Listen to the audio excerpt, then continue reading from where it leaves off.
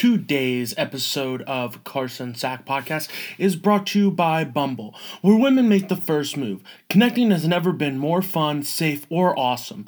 Bumble shows you the people you want to see and lets you connect by a mutual opt and by swiping right. This week's episode is also brought to you by Honey Bunches of Oats. What is it about Honey Bunches of Oats? Maybe it's the crunchy oat cluster with a touch of honey. Maybe it's the 3 different types of crispy flakes in each box. Whatever it is, that irresistible combination has a way of quickly disappearing. So go ahead, dig in. Sometimes we wonder why we even bother with an expiration date. Hit that ish.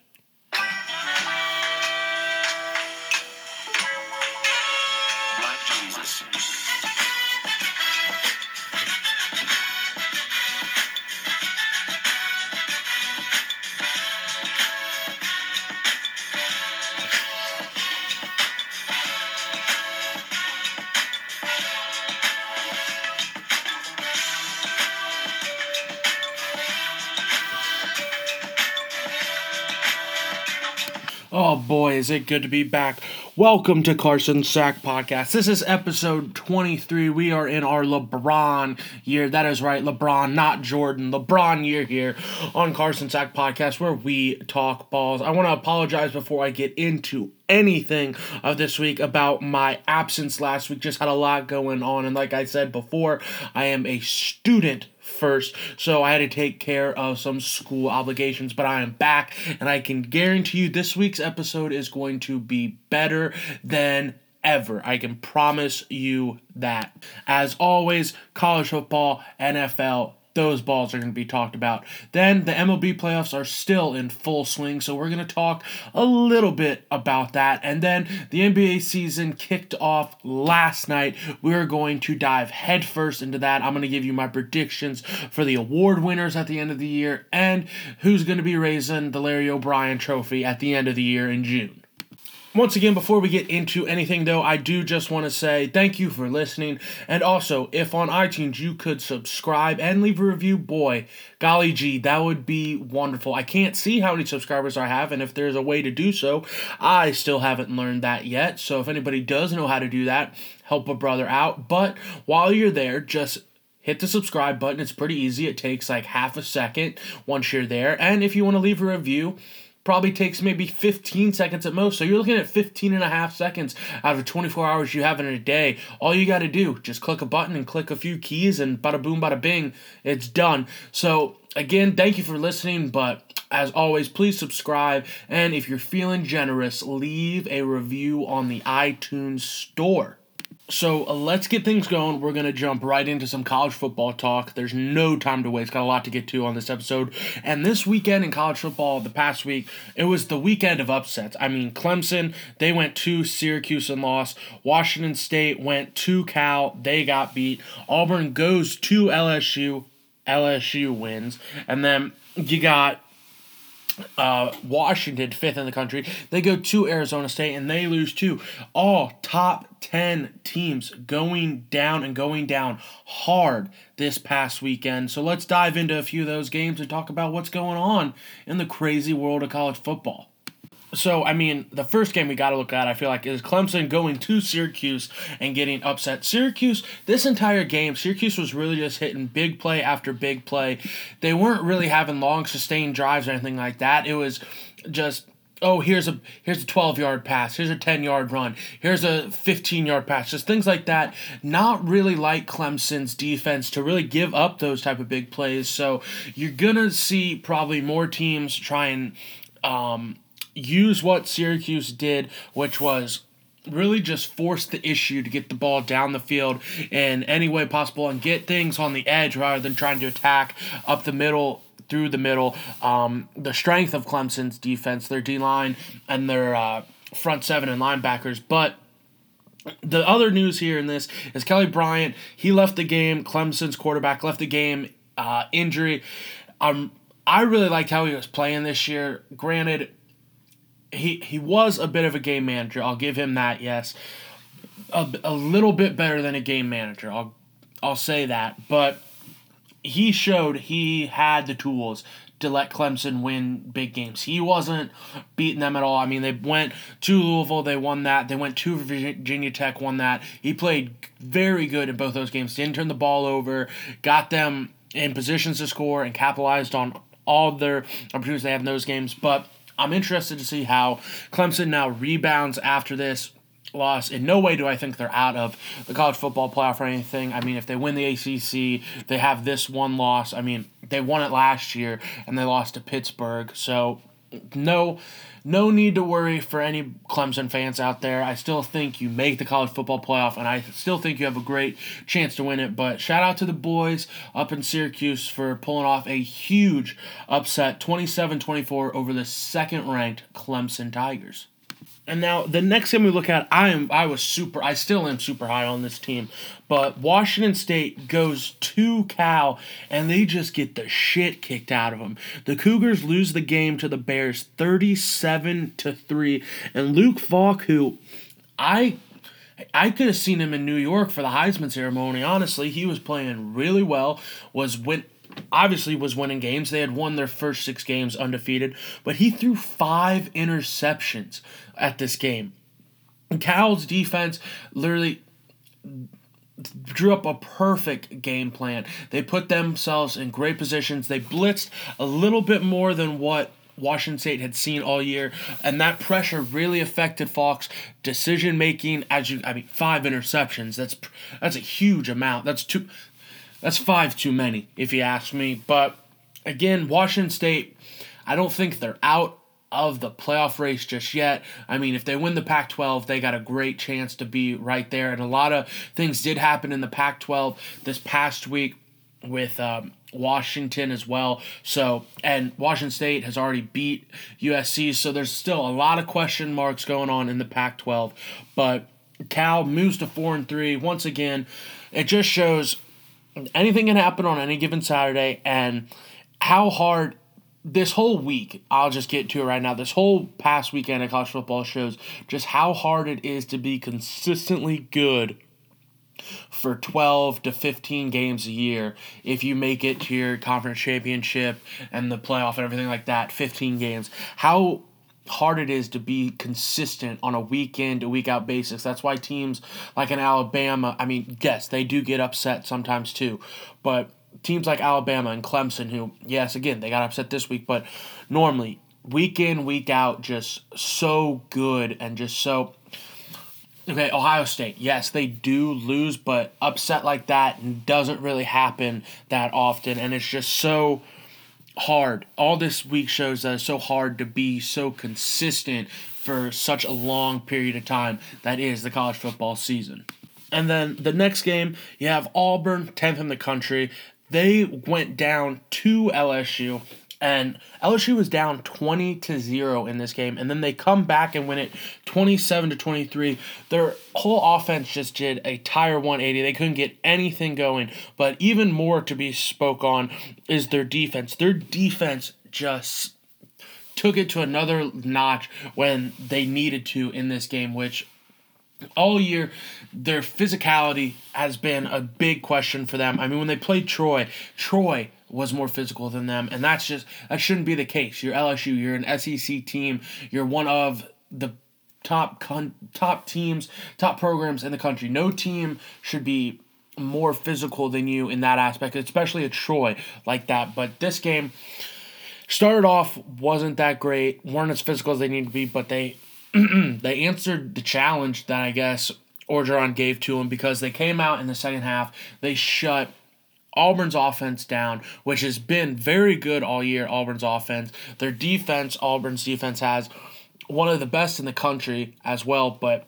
again, LSU's offense just did a total 180 after halftime, and somehow LSU came out on top. So, big win for them. I wouldn't be surprised to see LSU ranked this week. If they can keep things going, they don't make the playoff or anything, but they can be a really, really dangerous and good team this year. And then the last of these big upsets from this past week, you had the 5th-ranked Washington Huskies. They went to the 3-3 Arizona State Sun Devils, and the big story of this was Arizona State's defense. They held Jake Browning to 139 yards. That's it. No touchdowns, no nothing. Just 139 yards. They didn't turn the ball over. Arizona State's defense just showed up and was flat out better than what Chris Peterson and the Huskies had for them on offense. Again, like I mentioned, Washington not out of the Pac-12 championship and not out of the college football playoff at all. I think the Pac-12 is the most interesting conference this year just because of how many people you got. USC, Washington State, Washington, Stanford, Utah. So many teams that could have a chance to win the Pac-12. And if one of these teams is sitting there with one loss, do you keep them out of the college football playoff? I don't think so. I really don't think you can. It's interesting to see now that the Big 12 has a championship game, how that's going to factor in. But the Pac-12, to me, is the most interesting conference right now just because of how many teams they have at the top that could actually end up winning the whole damn thing. But like I said, this past weekend, Arizona State beats Washington. Washington not out of it by a long shot. But again, this whole past weekend in college football shows just how hard it is to be good and consistent week in and week out over a 12 to 15 game season.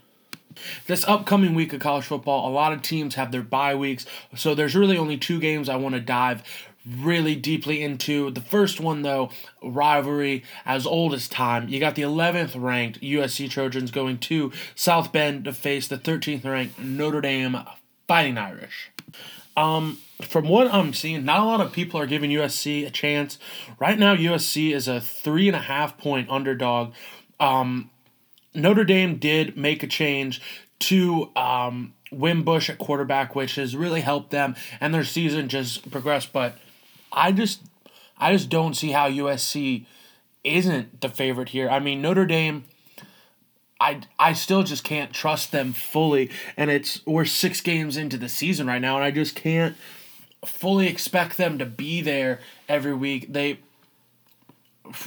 What Notre Dame is now, I feel like, is a team that it's relying a little bit too much on history because it's, what have you done for me lately? Yes, I know they had the undefeated season a couple years ago with Manti Te'o, but then they got destroyed by Alabama in the national championship game.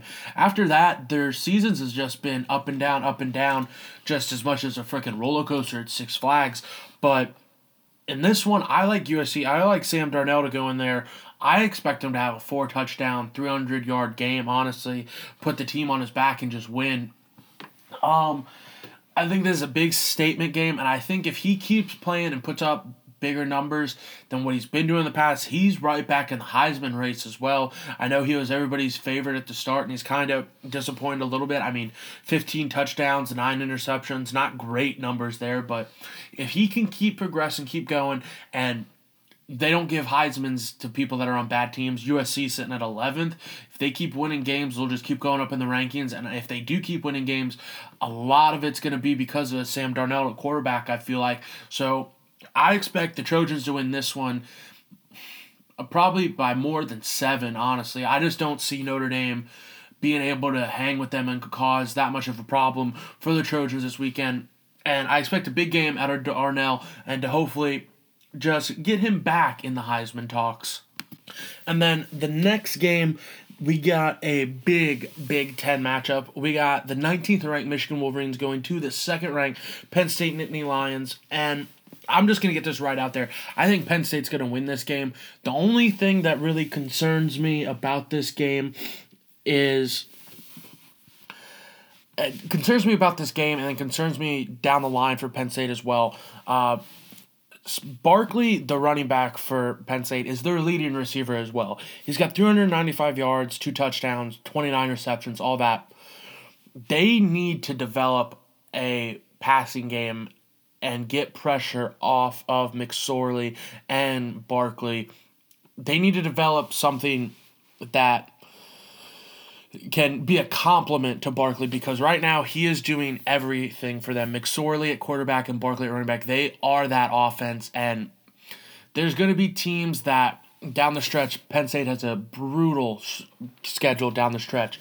And it starts with Michigan, and then the week after that, they go to Ohio State. But we'll get to that later. But Michigan, I feel like they're going to be able to expose that a little bit where the passing game is going to need to be called upon, and McSorley's going to need to make some plays through the air with his arm. And he's an above average passer. I mean, he's got 13 touchdowns, almost 1,600 yards through the air, only 4 touchdowns. I'm not saying he can't. I'm just saying for Penn State to continue to be in the college football playoff talks and national championship talks as well, because that's a good possibility for them. Their defense is very underappreciated, and their offense with McSorley and Barkley, one of the best in the country. But if they want to take that step, I feel like to the next level, they need to develop a respectable pass game where teams can't just keep loading the box and whatnot against Barkley. But I think Michigan is able to expose that a little bit, but not enough, and I think Penn State pulls out a very good, very impressive, hard-fought win on Saturday night. So that is all I want to talk about from this week, but the first official college football playoff rankings did come out last night, and they are as followed. I'm only going to give you the top 10. So your top 4, though, you got Alabama number 1, Penn State number 2, Georgia number 3, and then TCU is sitting at 4th. Sitting at number 5, you have Wisconsin, followed by Ohio State, Clemson, Miami, and then sitting at 9th and 10th, you got a pair of Oklahoma schools. You got Oklahoma at 9 and then Oklahoma State at 10.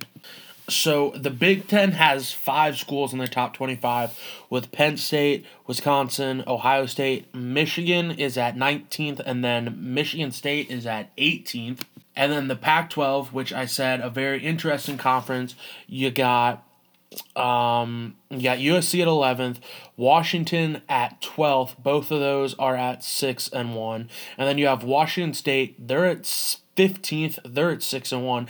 And then Stanford, they're at 22nd in the country, they're at 5-2. Like I said, very interested to see how all of that is going to play out west in the Pac-12. And then the Big 12, they got 4 teams in there as well. You got West Virginia at 23rd. They're 4-2 on the year. And then you got Oklahoma State, and then you got TCU at 4th. That's going to be interesting to see how those things shake up. A lot of those teams still need to play each other. And then the state of Florida is well represented. At 8th, you got Miami, who nobody is really talking about enough, in my opinion. They're going to be a big contender to challenge Clemson in the ACC. They're bringing the swagger back of old, it feels like, down there in Miami, of the old U. So that's interesting to see. And then UCF, who I don't know if they only won a game or didn't win a game at all last year, but they're sitting at 5-0. And then USF with Brandon Flowers. I hope that's your first name. I'm sorry if it's not, but I know Flowers at quarterback for you all at USF with Charlie Strong down there is very good. Quentin Flowers, my apologies, but they are plugging along as well. Don't rule out any of those. Don't rule out the Knights or the Bulls at all in this college football playoff, because anything can happen. There are still so many good games left to be played. Right now, like I said, the top 4, if the season ended today, the college football playoff would be Alabama against TCU, and then Penn State versus Georgia. I'm totally fine with that. That would be a great college football playoff. I would love to see it. It would go great, but like I said, there's a ton of games left to be played. If anybody, I think, has, I don't want to say a surefire spot wrapped up into the college football playoff, but it's got to be Alabama. I mean, let's look at their schedule. They got Tennessee this week, and then they do have LSU, but that's at Alabama. And then they go to Mississippi State, where, yes, Fitzpatrick dynamic, but not good enough to beat Alabama all by himself. And then they have Mercer, whatever. And then they do go to Auburn, but yes, say they do lose that game. Auburn already has 2 losses, one to a SEC West team in LSU. So if Alabama beats LSU, and which I really think they're going to, they hold the tiebreaker over everybody, and they still go to the SEC championship game, where I think they do ultimately end up winning that game no matter who they face out of the East, which could be Georgia, which I'll get to them in a second. Before that, though, we got to look at Penn State, and right now they are getting into a rough stretch down the stretch for them. Rough stretch of games, starting with Michigan going to Penn State, and then, which I think Penn State wins, not a problem, honestly, but then they go to the 6th-ranked Ohio State Buckeyes, and the way they've progressed since the Oklahoma loss, they're dangerous. They really are. JT Barrett's gotten better, and I know that I am an Ohio State and I'm saying that, but still, he's gotten better, and it shows in his performance, and it shows in how they've just been dominating games, honestly, and so has their defense. Their secondary at the start of the year, the Indiana and the Oklahoma game, was god-awful, but they have progressed. Their front seven has only gotten better, and I didn't think that was possible. But that's a huge game with playoff implications and Big Ten championship game implications there. So I can't wait for that game. That's going to go on. And then after the Ohio State game, Penn State has to go to Michigan State. They're 18th in the country. That's going to be another difficult game. And then it eases back because they finish up with Rutgers, Nebraska, and Maryland. Two of those, the Rutgers game and the Nebraska game at Penn State. But these next 3 games are going to be real difficult for Penn State. And like I said in the preview for the Michigan game, they need to develop a passing game where it's not all on McSorley and Barkley to win, to win games, but they need a passing game to complement what those two can do on the ground rather than just depending all on those guys. And then the next team, like I told you we talked about, we got Georgia. They're 3rd in the country. They go to Florida this week. Never an easy game down there at the Swamp, so that could be a loss for them. But then they got South Carolina coming to them. Not an easy game either. But then Georgia, they go to Auburn. I think that's going to be one of the better games of the entire college football season. I hope both these teams don't lose another game before that. Georgia, if they don't, at worst, they'll be in the top 5. I couldn't see them being knocked out of the top 4, but you never know with these crazy college football panelists. Whatever they want to do, they do. And then Auburn, if they stay at their 2-loss record, they'll be top 15 at least. So you have a top 15 matchup right there, already on top of the stakes that would already be there to help both these teams, their college football playoff resumes. Georgia's offense, very good. Great stable of running backs. Auburn's defense, very good. Not talked about a lot. Georgia's defense, very, very good. Maybe the best in the country. And then Auburn and their quarterback just getting better each week. I can't wait for this game. Like I said, I hope things stay how they're going. I hope these teams don't lose another game until that game, because the game's already going to be big enough, but with the implications that it could have on and for the SEC championship game and the college football playoff, cannot wait for this. Georgia, though, I still like them a lot to make the college football playoff, even if they do slip up in one of these games, because they can still win the East and then more than likely do play Alabama in the SEC championship game. And if you beat them and you're a 1-loss team, how you win the SEC, you're 1 loss, and you beat Alabama, how could you be kept out of the college football playoff, honestly? And then just to wrap up the whole college football talk for this week, we look at TCU, who's 4th in the country. Again, I'm super high on them. Kenny Hill, their whole Gary Pearson, how he's got them playing the defense down there. Just really excited for that team and that program. They, out of the top 4, have the easier schedule going down the stretch. They got Kansas and then Iowa State these next 2 weeks. Yes, Iowa State did beat Oklahoma, and that could always happen again, but I just don't foresee it happening. And then they do have Texas, but that is at TCU. But then the game after that, you got TCU going to Oklahoma. That's going to be a huge game as well for the Big 12 conference championship game. That could be a rematch right there, honestly. A little preview of what could come.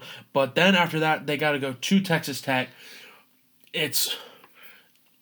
Their hard games are hard, but their easy games are very easy. That's why I say they have the easiest schedule of the top 4 teams left. I still think the only team out of the top 4 that is a lock to make the college football playoff is Alabama. Everything else right now is so up for grabs and so just just huge question marks around the country, but I just think Alabama, with their schedule, what they have, and the opportunities they have for winnable games and winnable big games, I just think you pencil them in there somewhere in the top four to be in Atlanta, not only for the SEC championship game and for the college football playoff as well.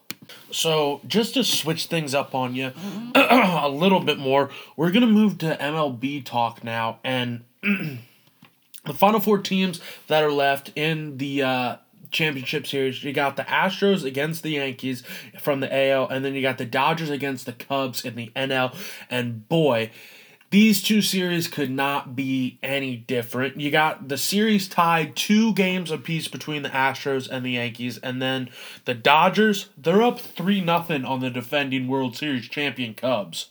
The Yankees, their whole postseason story has been, hey, we lose games on the road, we get down 0-2 in series like they did against the Indians, knock them out, won 3 games in a row. And then, same thing they did against the Astros. They lose the first 2 games at Houston. Everybody thinks, this team's not good enough. This team's not for real. But then it's just something about the Bronx, apparently, that brings out this world beater team in the Yankees, because they won the last 2 games. The series is now tied 2-2. And I personally think the Yankees have the momentum, obviously, in the series now, but I think they got a really good chance to actually end up winning the whole damn thing of the series and the World Series, just because how they play in New York is just so, I want to say, unbeatable. Honestly, it's what it seems like. They had the best record in the MLB at home in the regular season, and it just spills right over into the playoffs as well.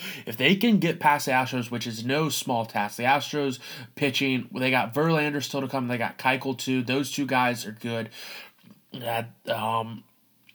There's a lot that can still go on, because there's only been 4 games played. You need to win 2 more to win. So I'm going to take the Astros in 7, honestly, and I think the only reason to go 7 is because there's another game back in New York after this, and then the deciding game 7 is in Houston. So I'm going to give the Astros the upper hand in that one.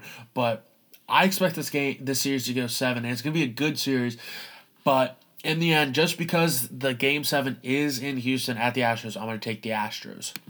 And then we flip sides to the NL, and this series has just been more of what the Cubs haven't been doing. They haven't been playing baseball like we've really become accustomed to these last 2 years. They've been making so many errors and just really, I don't want to say beating themselves, because the Dodgers are playing hell of a series as well, but they're just making so many mistakes that the World Series champions don't make. And it's going to keep them from winning the World Series, obviously, if they keep making these mistakes, but they're just not playing as well as I feel like we've come accustomed to these past 2 to 3 years. So not taking anything away from the Dodgers. I personally didn't think the Dodgers were going to be there mentally enough, managerial-wise, to make a dent in these playoffs. I did think they were gonna get past whoever won the wild card, either the Rockies or the Diamondbacks, and they did, but I didn't think they'd have a chance against either the Nationals or the Cubs. And Clayton Kershaw, always ace, he's there, but their secondary pitchers with Darvish tonight, he went to the 7th inning and only gave up a run. That's the type of things you need to win the World Series, is you need these secondary pitchers like Darvish to step up, which he has done. He had a bit of an up and down past couple of years. This year, before he got traded from the Rangers to the Dodgers, he was very hit and miss. His ERA was way up. I think it was the highest of his career so far, but it just goes to show maybe a change of scenery is nice. I don't want to count out the Cubs, obviously, just yet. They came back from a 3-1 lead. Why not come back the next year and come back from a 3-0 lead and win it all? But I think it goes 5. I think the Cubs do get 1 in Wrigley, but, well, no, not even in Wrigley. They got to get 1 at Los Angeles. I think it does go 5 still, but I think the Dodgers, they're going to the World Series. So I guess it's the Dodgers versus the Astros, and I'm not going to speak on that yet. because who knows? It might not even happen, but just quick little synopsis there. I'll take the Astros in that one over the Dodgers. But like I said, there's still a lot of baseball in both of these series to be played. So we'll just see how all that pans out. But just wanted to give you, the listeners of the Sack, a little update on what was going on the diamond of the major leagues. So now, after we talked college football and we talked MLB, we get to now talk about NFL and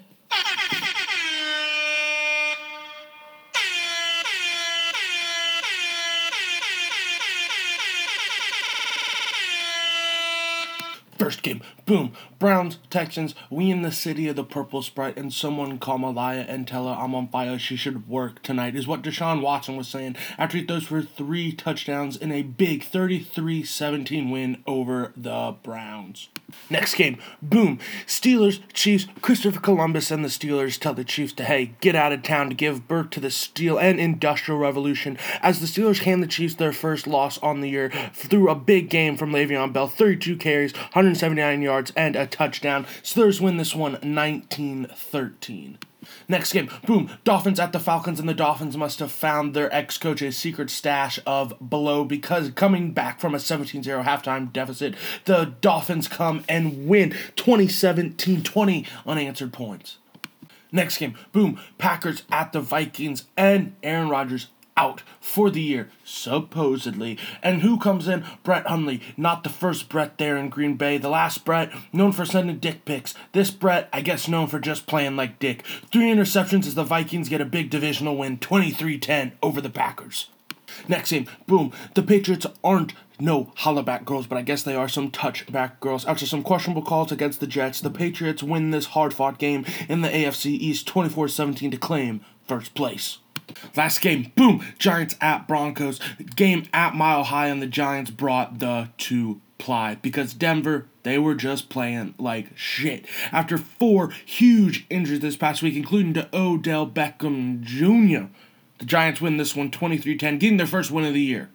So now, after that rapid-fire recap, we can now look into these games of the NFL that are upcoming this weekend.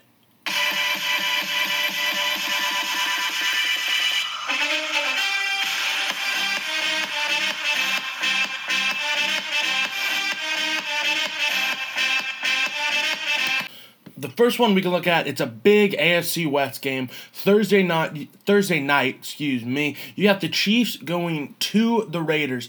Raiders 2-4 on the year, having a very disappointing year so far through the first 6 games. Chiefs coming off their first loss of the year. Derek Carr, injured for the last 2 games, did come back the last game. I think he's going to be able to come back, play a little bit better this week. He's got 8 touchdowns on the year and 4 interceptions. What has been lacking, though, for the Raiders has been a run game. Marshawn Lynch, their leading rusher, only has 250 yards on the year. He does have 2 touchdowns, though, but I'm interested to see how that's going to develop, and the Raiders' defense has been a little bit less than what people have expected as well. I was really big on the Raiders' defense this year because they have so much talent. Khalil Mack, Carl Joseph, and just a ton of other players, and then they got Conley in the draft as well from Ohio State, the cornerback. There's a lot of talent there. On the other side of the ball, the Chiefs, like I said, coming off their first loss, I don't think they really have anything to be worried about either. They almost won that game against the Steelers. I mean, they only lost by 6 as well. They had their opportunities. Alex Smith, he's still playing pretty good right now. People are saying he's the MVP, and I mean, I could see how you could say he's got 12 touchdowns, almost 1,700 yards, and a 5-1 record. The story, I think, of the year so far, one of them at least, is Kareem Hunt coming out of nowhere. He's almost got 700 yards, 4 touchdowns as a rookie. He's brought a dynamic to that offense that hasn't been there since Jamal Charles was in his prime, with a running back that can catch the ball and run it out of the backfield. Just really, if you're a Chiefs fan, you should be really excited because this nucleus of players that you all have that are good is super young, and some would say not even in their prime yet. So in this game, though, I'm going to take Oakland. I think they need this win a lot more than the Chiefs do. I think they're a little bit more desperate, and it's at home at the Raiders. So I'm going to take the Raiders in this one in a big, big game in the AFC West.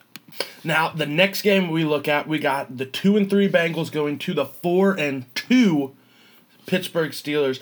In this one, I like Pittsburgh. I'm going to be honest. I'm interested to see how they attack Cincinnati's defense, because the game plan last week against the Chiefs was get the ball to Le'Veon. He had 32 carries. I'm not sure how many touches he had, because I know he's good for at least 5 to 6 check downs or passes in the game too. So conservatively, let's say he got 40 touches last week. I don't know if he as a player can keep doing that week in and week out. Luckily, though, the Steelers do have other players. They got Antonio Brown.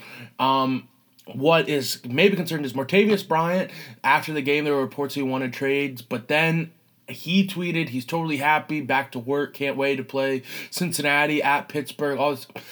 He's one of, in my opinion, the better younger wide receivers. He needs to become more complete, because right now he's not just a deep threat, but that is normally all that people think about when you bring him up as a player. So if he can get a little bit more well-rounded as a route runner, as a pass catcher, and things like that, I think he can be one of the better receivers in the NFL, just because of its explosiveness that you always have to respect with him and the deep ball.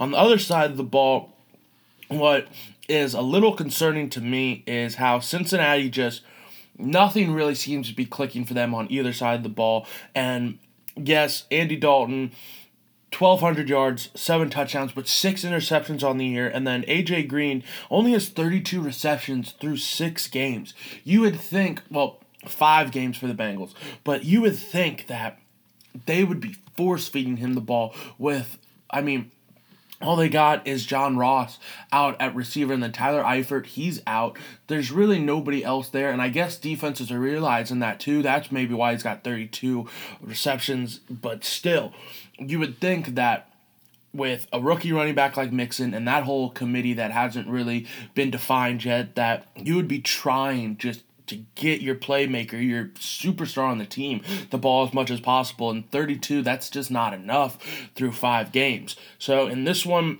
I like Pittsburgh to win this one. It's always a chippy matchup. Expect the referees to call it close, but in the end, I like Pittsburgh to come out on top on this one.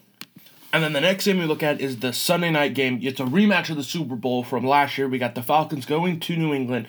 I'm going to just get it right out there. I think New England wins this game, but I think it is an extremely close game, because New England's defense has struggled all year, and the Falcons' offense has enough playmakers with Mohamed Sanu. I know that's a weird one to start it off with, but Mohamed Sanu, Devontae Freeman, Tevin Coleman, Julio Jones, and then Taylor Gabriel, the deep threat for them. Their offense has enough weapons to really exploit that defense, but I just think that in Foxborough, Sunday night, Brady, he's not going to just come out and play terrible. So I think he does enough to get the Patriots in a winning position, and it's Tom Brady and the Patriots. It's Bill Belichick, Sunday Night Football in Foxborough. I'm going to take the Patriots just because of that. Their defense for this game and the entire year needs to get better. I don't know how they need to do it, what they need to do, change coverages, change schemes. I just don't know. But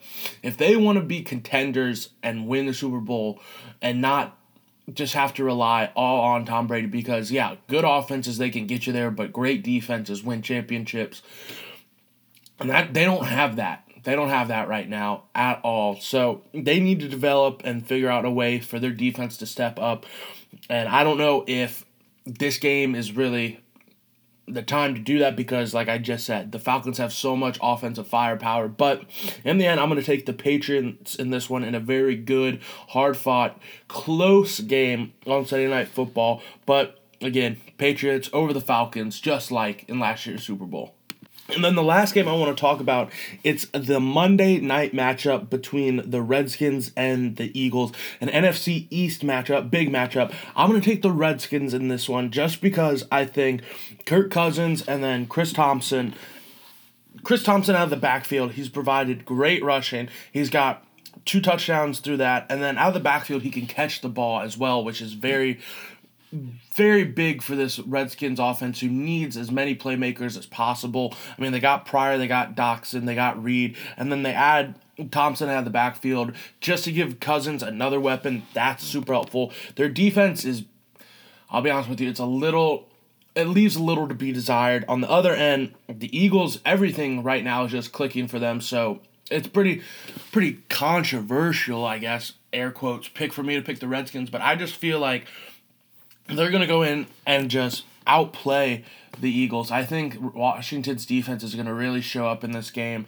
and shut down the Garrett Blount and make Carson Wentz beat them through there. And I think he can, but I think he makes one or two mistakes. I mean, he is only technically a sophomore in the league, so he makes one or two mistakes that cost them the game, but I don't think the Eagles are out of the playoff race at all. I still think they have a good chance to win the NFC East. It's either the Cowboys or the Eagles, in my opinion, in this division. But on Monday night, I got the Redskins over the Eagles, and a bit of a shocker, if you ask me. And so now that we wrap up the NFL talk, we can finally get to some NBA.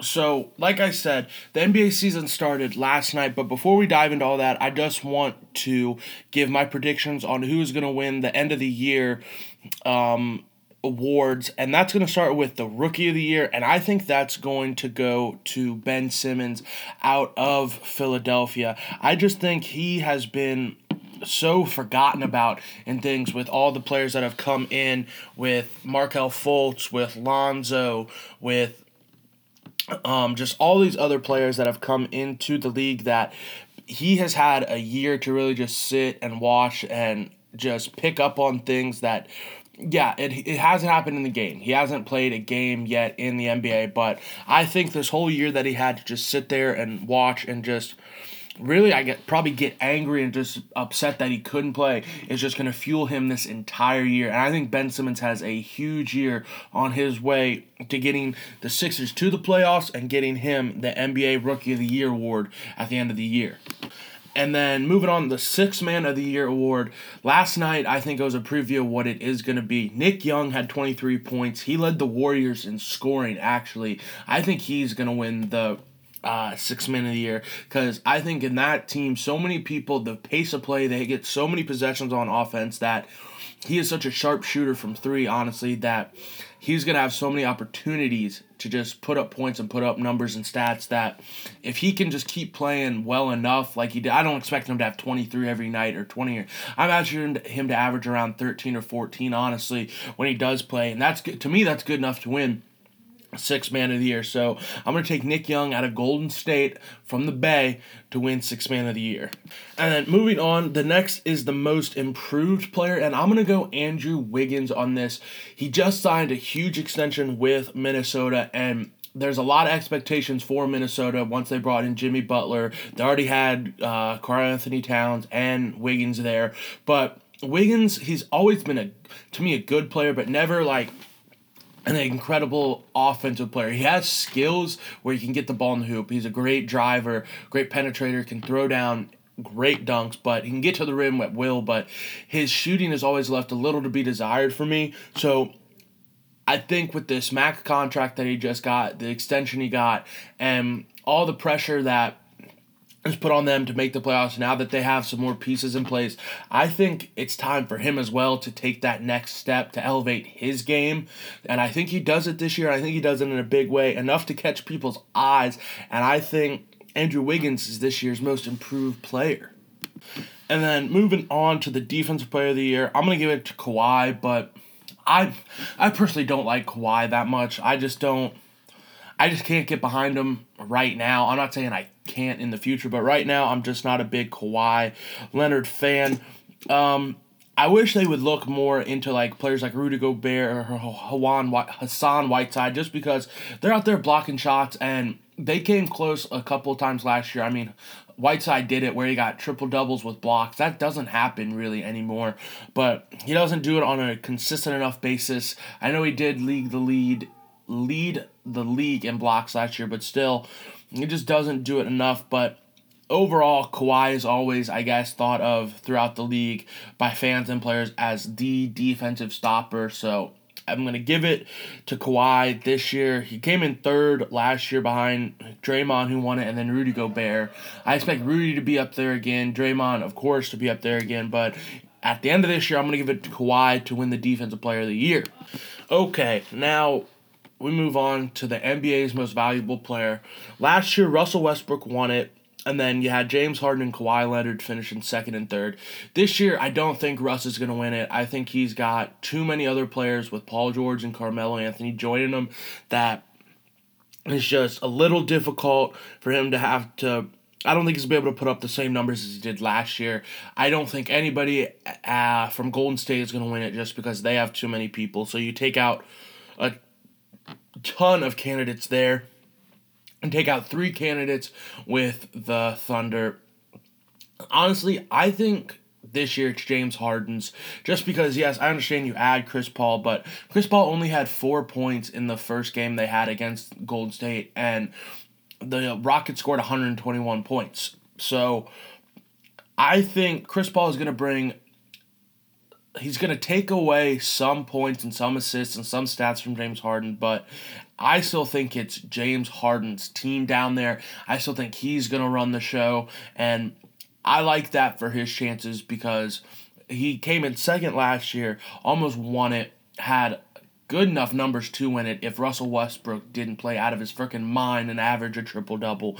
So this year I'm going to take James Harden. Their team got better with Chris Paul, so they all can't focus in on James Harden with the ball in his hands because there's other players there now that can do damage, like Chris Paul, like an Eric Gordon, like a Trevor Ariza, stuff like that. So at the end of the day, I'm going to take James Harden. Other players, LeBron, I still think should win it every year because he honestly is the most valuable player to anybody. I mean, last year, I guess, was the only year I think you could say that if you took Russell Westbrook off that team, they would be awful. Normally that's the case for LeBron, but last year I think Russell really was the most valuable player. LeBron should always be in the conversation. Kawhi will be up there too. A name that could get some interest going on is Kyrie now because Gordon Hayward's out, and they were going to be running mates up there in Boston, so now Kyrie's going to have to take over games and have to put up big points for them to win. Gordon Hayward, tragic injury, first game of the year last night. So Kyrie might get a little interest. A lot of people are saying Giannis Antetokounmpo from Milwaukee. I just don't think his game and him mentally as a player is ready to beat. He's going to put up good numbers, obviously. I mean, he's the Greek freak. He's freakishly athletic. He's going to put up good numbers, but I don't think as a player or mentally he's ready to take that next step and become an MVP of a league like that. So at the end of the day, I'm going to give the MVP for the 2017-2018 season to James Harden. Last night, though, just to get into some games, you had the Celtics going to the Cavs in a bit of a reunion.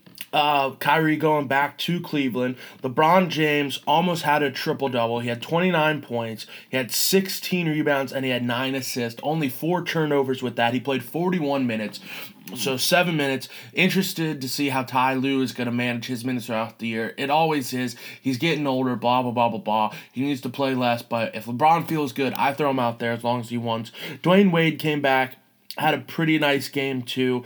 He's going to be really important, I feel like, for the entire, I don't want to say the entire, but for a lot of success that the Cavs have, just because he's going to provide minutes. I mean, he played 29 minutes. He's good defensively. He only had 8 points. He had 3 assists, 2 rebounds. I just feel like, though, he's going to need to play in certain moments in the playoffs. He's going to need to play up to old D-Wade standards, and I think he can because last year he averaged, I think, 16 points. This year, this team is a lot deeper, so he's not going to need to play as much. Going to keep him, I think, well-rested more for the playoffs.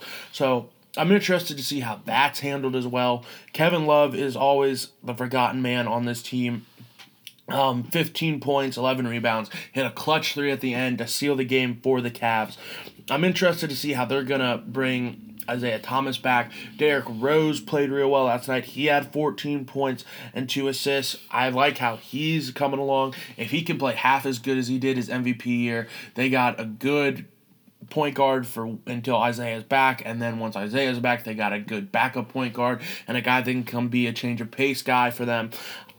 I'm excited for the Cavs season. They got a lot of deep position. They're deep in many positions, and I think it's the East is theirs again, as always. And then out west, we had the Rockets going to the Warriors, and the Rockets win this one 122-121 in a bit of a stunner. I still thought it was possible for the Warriors to win every game.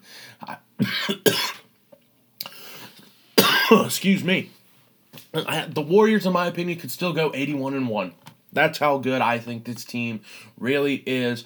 You have those big four, and those big four, literally, yeah, one person might be off on a night, but there's 3 other people that could step up and get it for you with Durant, Thompson, Green, and Curry.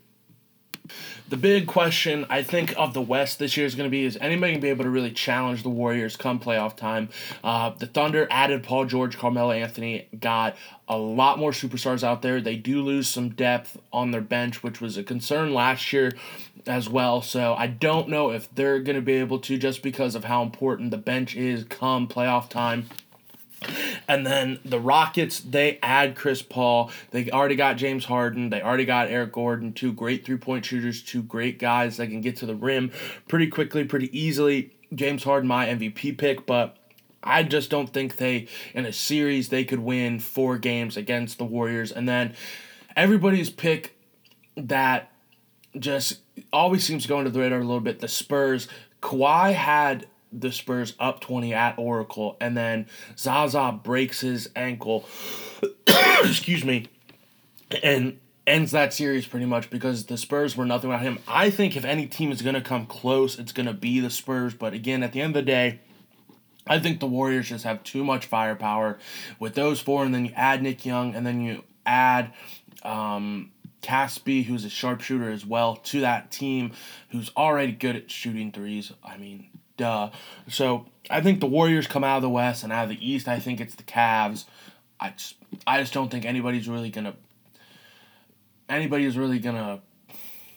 push the Cavs as much as they think they're going to. I mean, yeah, it'll probably be the Celtics versus the Cavs. It might go 5, it might go 6, and then the finals, Warriors-Cavs, I honestly think the Warriors sweep the Cavs, and that's hard to say because I'm a Cavs fan, but I'm going to be honest with you, they don't have the firepower and they don't have enough explosiveness to keep up with the Warriors. I mean, just to get into it, Steph Curry would normally be guarded by Isaiah Thomas or Derrick Rose, or Dwayne Wade. Dwayne Wade getting older, losing his step, losing his touch. Isaiah Thomas and Derrick Rose have never been known to be great defensive players, so there's a problem right there. I'm not going to get into whole breakdowns and everything like that, but I just think that the Warriors have too much offense, too much sharpshooting for the Cavs to be able to stay with them, and I think I fucking hate to say this, but I think the Warriors end up winning the championship again this year. And so that is all the balls we're going to talk here on Carson Sack for the 23rd episode. I will see you all next Wednesday for the 24th installment of Carson Sack Podcast, where we talk balls. As always, thank you for listening. Please review and subscribe on iTunes. I'm also on SoundCloud, but it sounds better if I say I'm on iTunes. So please listen. You already are. If you are this far into the episode, thank you for staying with me. As always, I appreciate the continued support and the continued fanship that you all show. Once again, I will be here next week on Wednesday for the 24th episode of Carson Sack Podcast. Thank you all, and as always, as we close here on Carson Sack, where we talk balls, we will be seeing you.